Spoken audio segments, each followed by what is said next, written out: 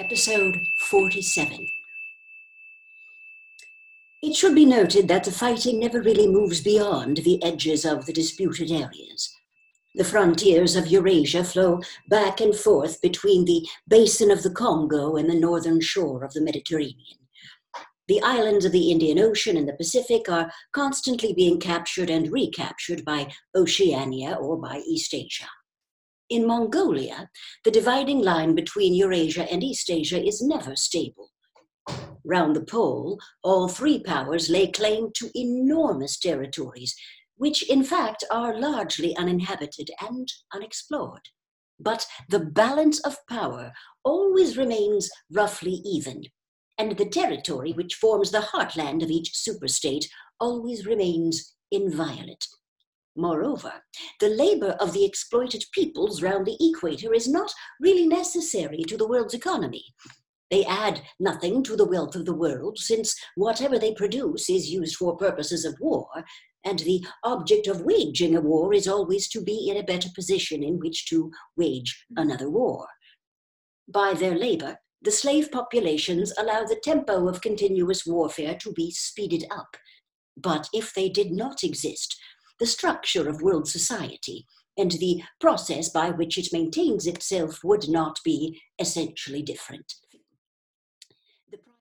The primary aim of modern warfare, and in accordance with the principles of doublethink, this aim is simultaneously recognized and not recognized by the directing brains of the inner party.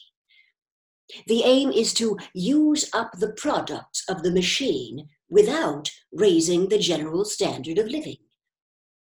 Ever since the end of the 19th century, the problem of what to do with the surplus of consumption goods has been latent in industrial society. At present, when few human beings even have enough to eat, this problem is obviously not urgent, and it might not have become so, even if no artificial processes of destruction had been at work. The world of today is a bare, hungry, dilapidated place compared with the world that existed before 1914, and still more so if compared with the imaginary future to which the people of that period looked forward.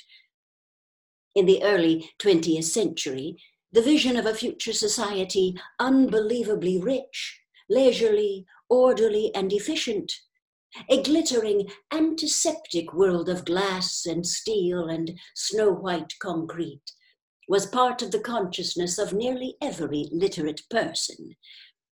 Science and technology were developing at a prodigious speed, and it seemed natural to assume that they would go on developing. This failed to happen, partly because of the impoverishment caused by a long series of wars and revolutions, partly because scientific and technical process depended on the empirical habit of thought, which could not survive in a strictly regimented society. As a whole, the world is more primitive today than it was 50 years ago. Certain backward areas have advanced, and various devices, always in some way connected with warfare and police espionage, have been developed. But experiment and invention have largely stopped, and the ravages of the atomic war of the 1950s have never been fully repaired. Nevertheless, the dangers inherent in the machine are still there. From the moment when the machine first made its appearance, it was clear to all thinking people that the need for human drudgery, and therefore to a great extent for human inequality, had disappeared.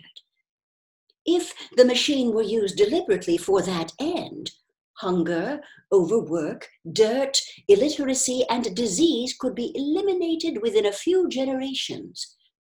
And, in fact, without being used for any such purpose, but by a sort of automatic process, by producing wealth which it was sometimes impossible not to distribute. The machine did raise the living standards of the average human being very greatly, over a period of about 50 years at the end of the 19th and the beginning of the 20th centuries.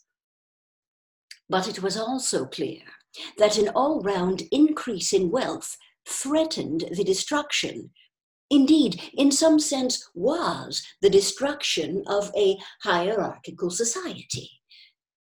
In a world in which everyone worked short hours, had enough to eat, lived in a house with a bathroom and a refrigerator, and possessed a motor car or even an aeroplane, the most obvious and perhaps the most important form of inequality would already have disappeared. If it once became general, wealth would confer no distinction.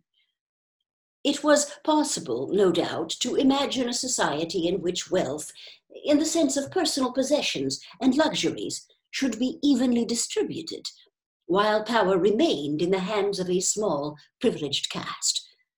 But in practice, such a society could not long remain stable. For if leisure and security were enjoyed by all alike, the great mass of human beings, who are normally stupefied by poverty, would become literate and would learn to think for themselves.